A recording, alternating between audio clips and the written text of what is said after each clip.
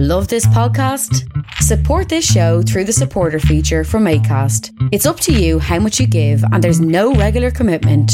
Just hit the link in the show description to support now.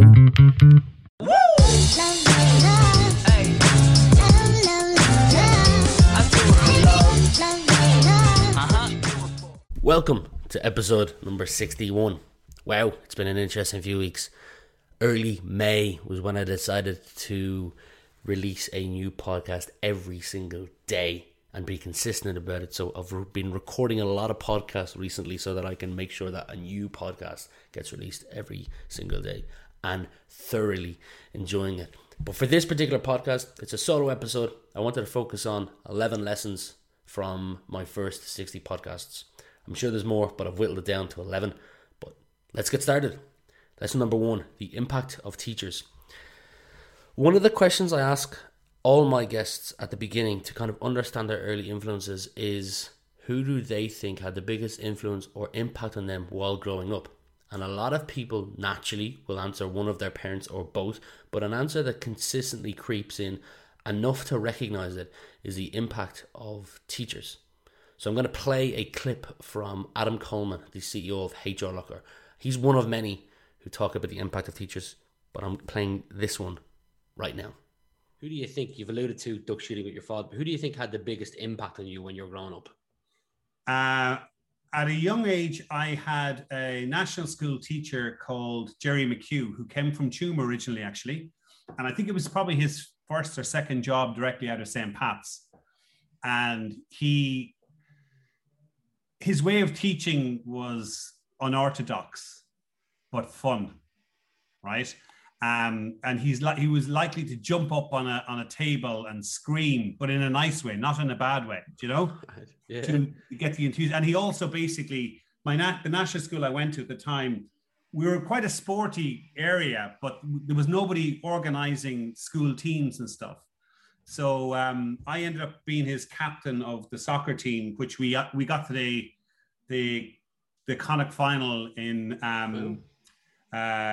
for community games, and then we actually got beaten by my original team, which was Redmore and Galway, which was in extra time. So that would have been quite exciting as well. I'm the same as Adam. I had a French teacher in first and second year of secondary school that I wasn't a big fan of. We didn't really get on, and therefore I wasn't a fan of French and was failing a lot, if not just scraping the pass. However, throughout third year, at some point in third year, I had a replacement and a new French teacher joined.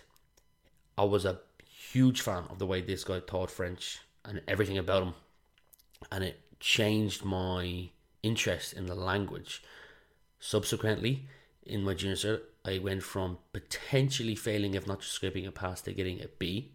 Fast forward several years later, I still remember this teacher, but I also had the opportunity in college to go on Erasmus with a number of locations on the table. France was one of them, and I jumped at the opportunity to live there.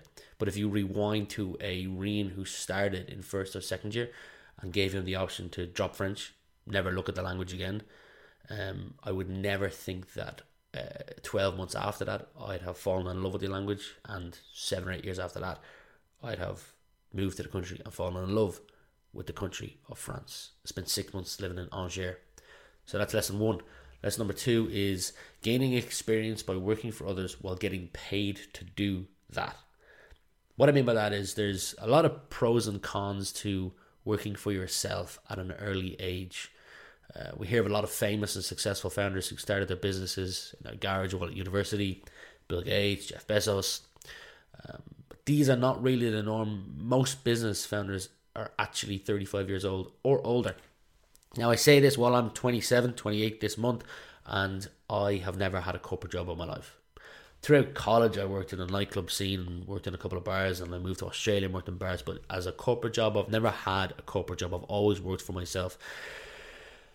So, starting a business in your 20s, probably the safest time to take a risk. Less likely to have dependents, mortgages, lots of other obligations. So, there's definitely some successful business founders who've launched business in their 20s. One example that comes straight to my mind is Stephen Bartlett, the founder of Social Chain. Sold that last year for several hundred million. However, if you look at the evidence, middle-aged founders are 2 to 3 times more likely to succeed than those in their 20s. According to US Census data from 2015, 53% of businesses that are 6 to 10 years old were started by founders with an average age of 36. If you use the stat for those in their 20, 4.8% of businesses that were 6 to 10 years old were started by those in their 20s. Featured dead last on that list.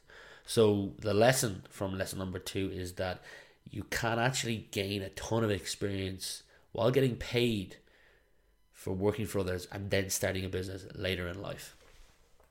Lesson number 3. People don't remember what you asked them, but they do remember how you made them feel. There's tons of evidence to back this up, but I felt like this definitely deserved one of the 11 places.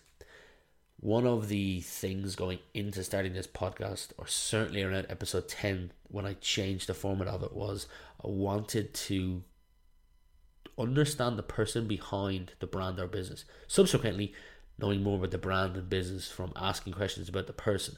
But the primary goal is to understand the person behind the brand or business. Early influences, challenges, pivotal moments.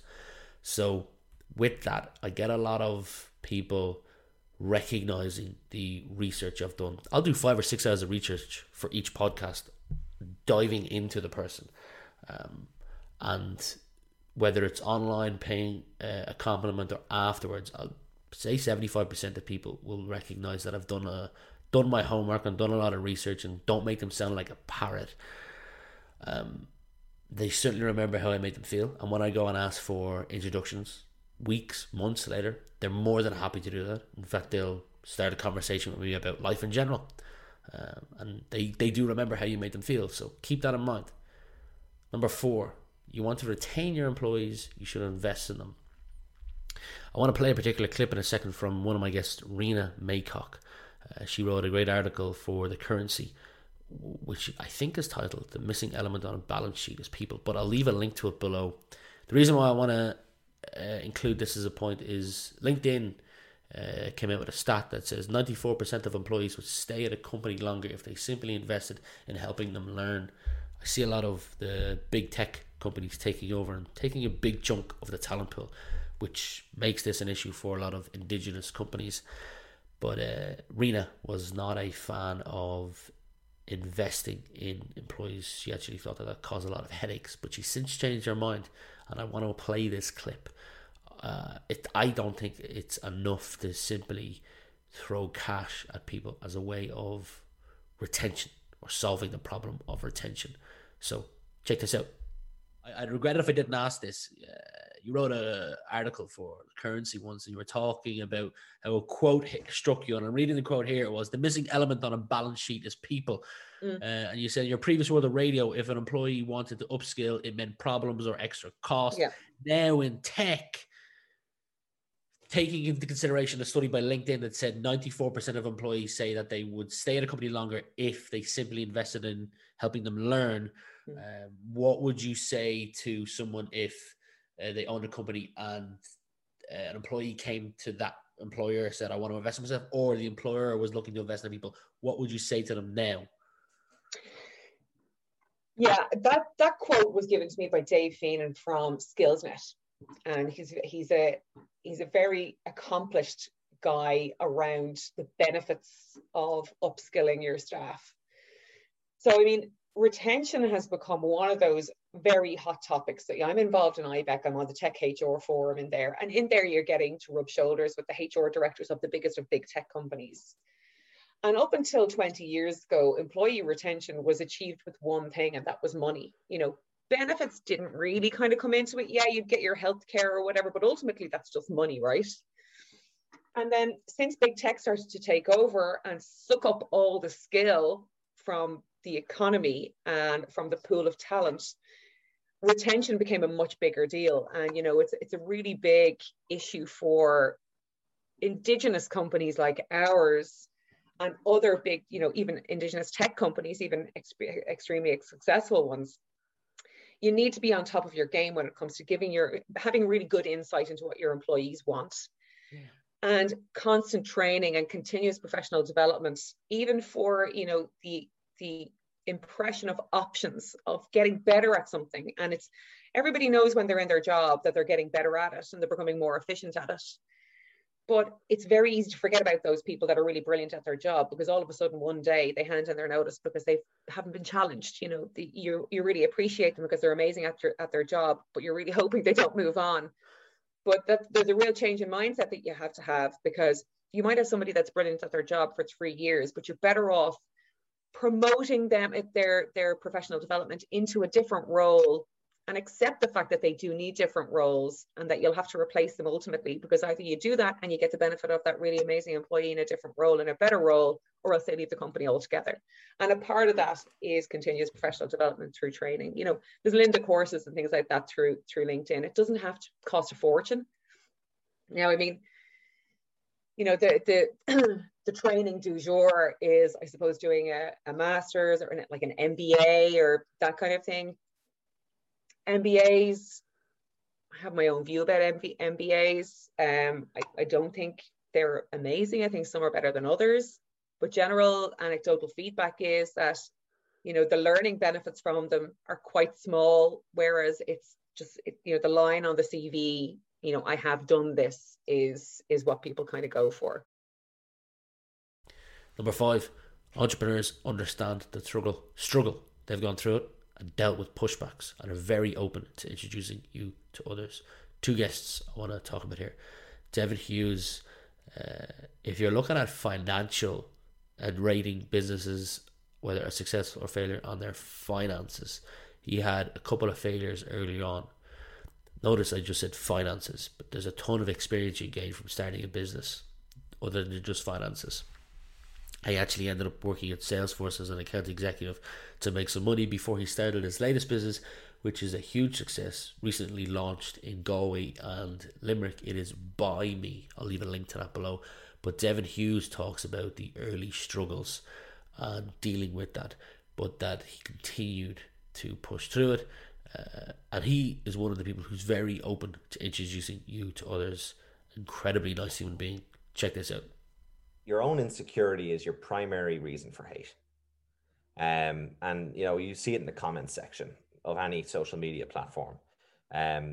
It's incredibly clear that, you know, the loudest people are the people who feel the most insecure about what they're doing in their own lives.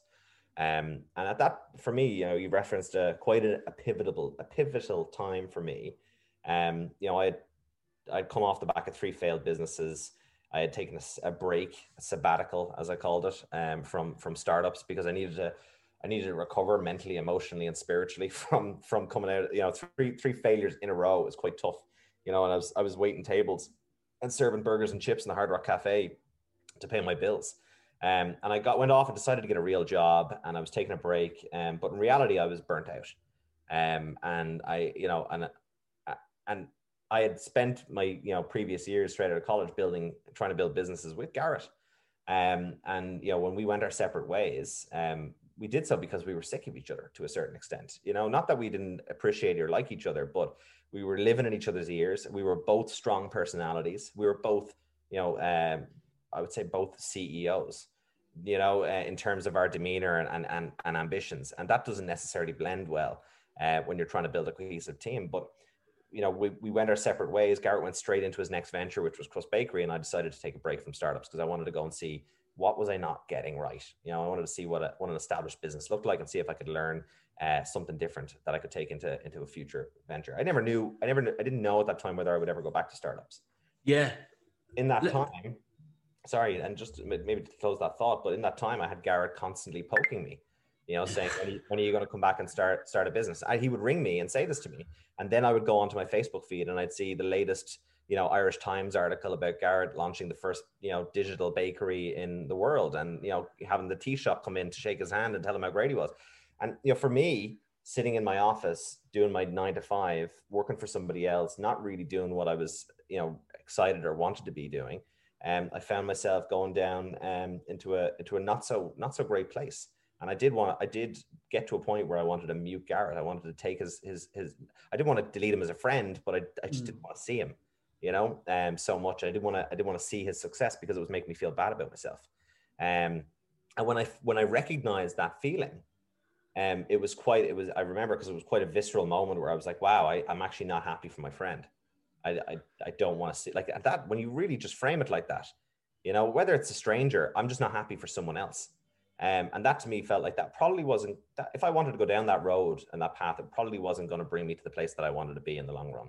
And so what I started doing was just liking and sharing, whether I wanted to or not, I would like and share. And my thesis here was that it was an approach. I don't know if you've ever heard the term neural plasticity, which is everything that we do, our entire personality and habits are all built on neural pathways.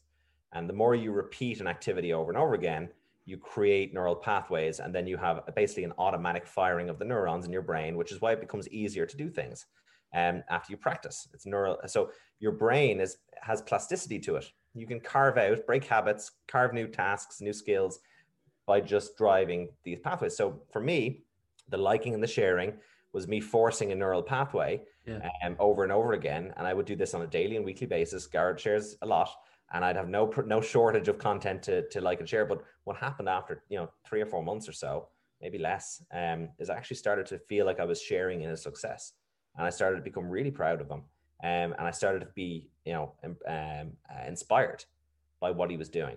And once I overcame that begrudgery, all of a sudden, just a whole new world opened up, and a whole new feeling within myself. And myself and Garrett have been building each other up and pushing each other on for the best part of a little over a decade now. And the second one, Charlie Gleason. Reason why I wanted to include him here, he talks about how patience is key, and that from business plan to generating revenue, it took 625 days, having dealt with and continuing to deal with a lot of pushbacks, but continues to push through it. Number 6, the best surround themselves with other greats. The example I want to include here is I'm part of a group called Magnate 100, which is 100 other entrepreneurs, business leaders, founders, owners, CEOs, managing directors across Ireland that meet up once a month, share ideas, come with problems. Everyone chips in of how they deal with it, give introductions, referrals, and I could point to several other groups or non-formal groups that just form on WhatsApp of those that are at the top of their game.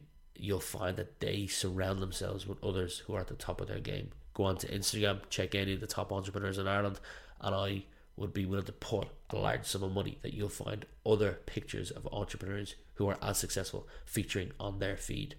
Take what you will from that. But number 7, the importance of networking. A lot of the guests that come on the podcast, I'm going to hazard, this is episode 61. I've had 60 episodes. 56 of them have been with guests. The other 4 have been solo. I'm going to hazard that about 50 of them have talked about the importance of networking and how it is one of the most important things for building their black book of contacts, which subsequently helps build their business and add revenue to their pipeline.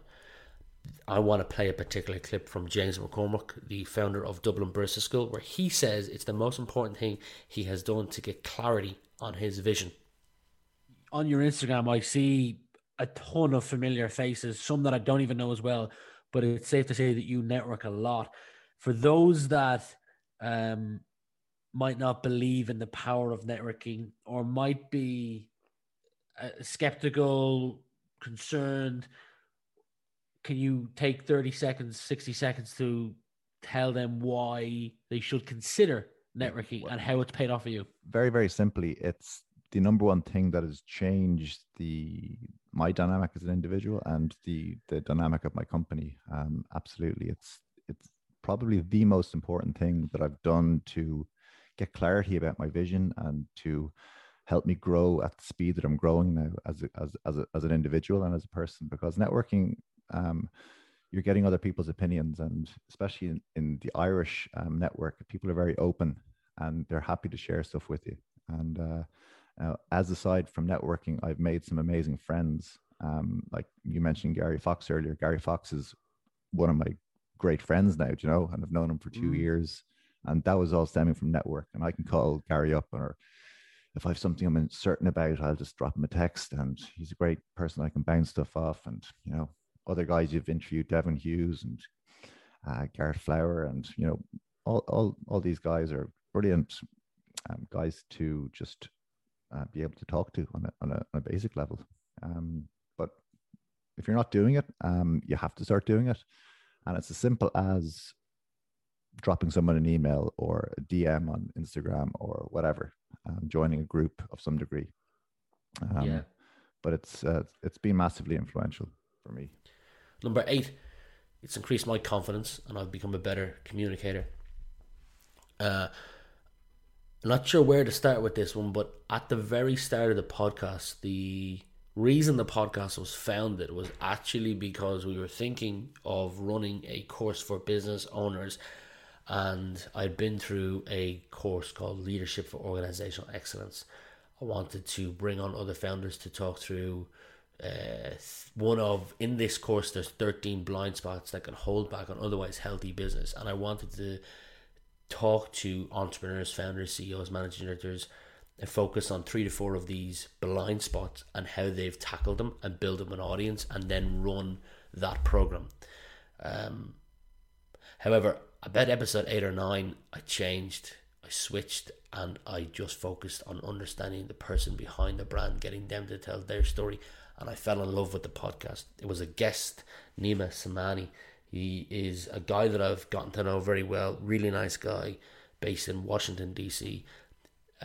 He was coming on the podcast, and I didn't do any prep on any of the 13 blind spots, didn't send them anything in advance, just did a lot of research on the guy and had a genuinely good chat with him. And he paid me a compliment afterwards that changed the direction of the podcast completely. And throughout each podcast that I do, I've built my network of connections, increasing my confidence. I'm getting much better at recording these podcasts, not having to do double takes, triple takes, and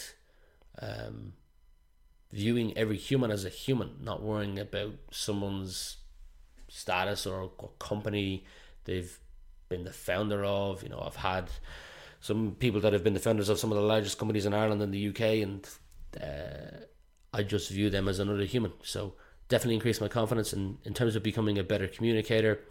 It forces me to write a lot, and with writing I can express my thoughts and think, and when I think I become a better communicator. So lesson number 8, increased my confidence and I've become a better communicator. Lesson number 9, when faced with a crisis, this is where entrepreneurs thrive and adapt. I want to highlight one particular guest, Kenneth Carroll, the founder of Carroll Food Services, who in 2009-2010 got hit with a huge blow to the business, and again in 2020 with the coronavirus got hit with another blow to the business. But in a crisis, he adapted and has continued to thrive. Lesson number 10, impact and change. One of the questions I end all my podcasts with is, what continues to drive you? And 70% of the guests will answer with either the impact they can leave or the change that they're making. Lesson number 11. This is an interesting one. Another one of the final questions I ask guests is, if their house was burning down, all their loved ones were safe, but they could only save one item, what one item would that be? The far majority of people, not all, but the far majority of people would save their laptop or mobile phone if their house was burning down. That's it. 11 lessons from my first 60 podcasts. I look forward to continuing releasing daily podcasts. It's a real pleasure. If you know of anyone who you think could potentially make a good guest, entrepreneur, CEO, MD, founder, owner, co-owner, co-founder, please introduce them to me. As I said, to have 5 podcasts released every single week, I usually have to schedule somewhere between 8 to 9 podcasts. This is actually something that I'm focused on at the moment, is rewriting my pitch to get guests on, because I've noticed that a lot of, it's not a priority of theirs, and rightly so, you know, they're running a business, but I've noticed a lot of guests might not know that I put 5 to 6 hours of research into this, and this is my full-time thing. I'm doing this 40 to 50 hours a week and not getting paid for it. So I'm trying to rewrite my pitch so that the guests can understand what's the value in them coming on, rather than me talking about here's what I feature in the chart, here are previous guests, because I really don't think guests or potential guests care about that. But I also want to let them know in advance of the podcast, because as I said, I'm having to schedule 8 to 10 a week because a lot of people postpone. Some people have cancelled, and I've done hours of research and I haven't got them back on. So I want to make sure that they know that, hey, look, I'm putting a lot of effort into recording this podcast. I'm putting you in front of the audience, but I'm also making sure that I'm putting the 5 to 6 hours of research into this. So I'd love to be able to get that stat down, something I want to measure for June and July. As I'm recording this, my next task is going to be rewriting my pitch to get guests on, but I'd love to measure that to be at a point where I now schedule 8 to 10 guests and get 5 to 6 episodes a week done. I'd love to be at the point where I schedule, 6 to 7 guests and get 5 to 6 episodes a week done. But thank you for listening to this episode, and I'll be back tomorrow with episode number 62, and it will be an interview with another interesting entrepreneur. But for now, take care and have a great week.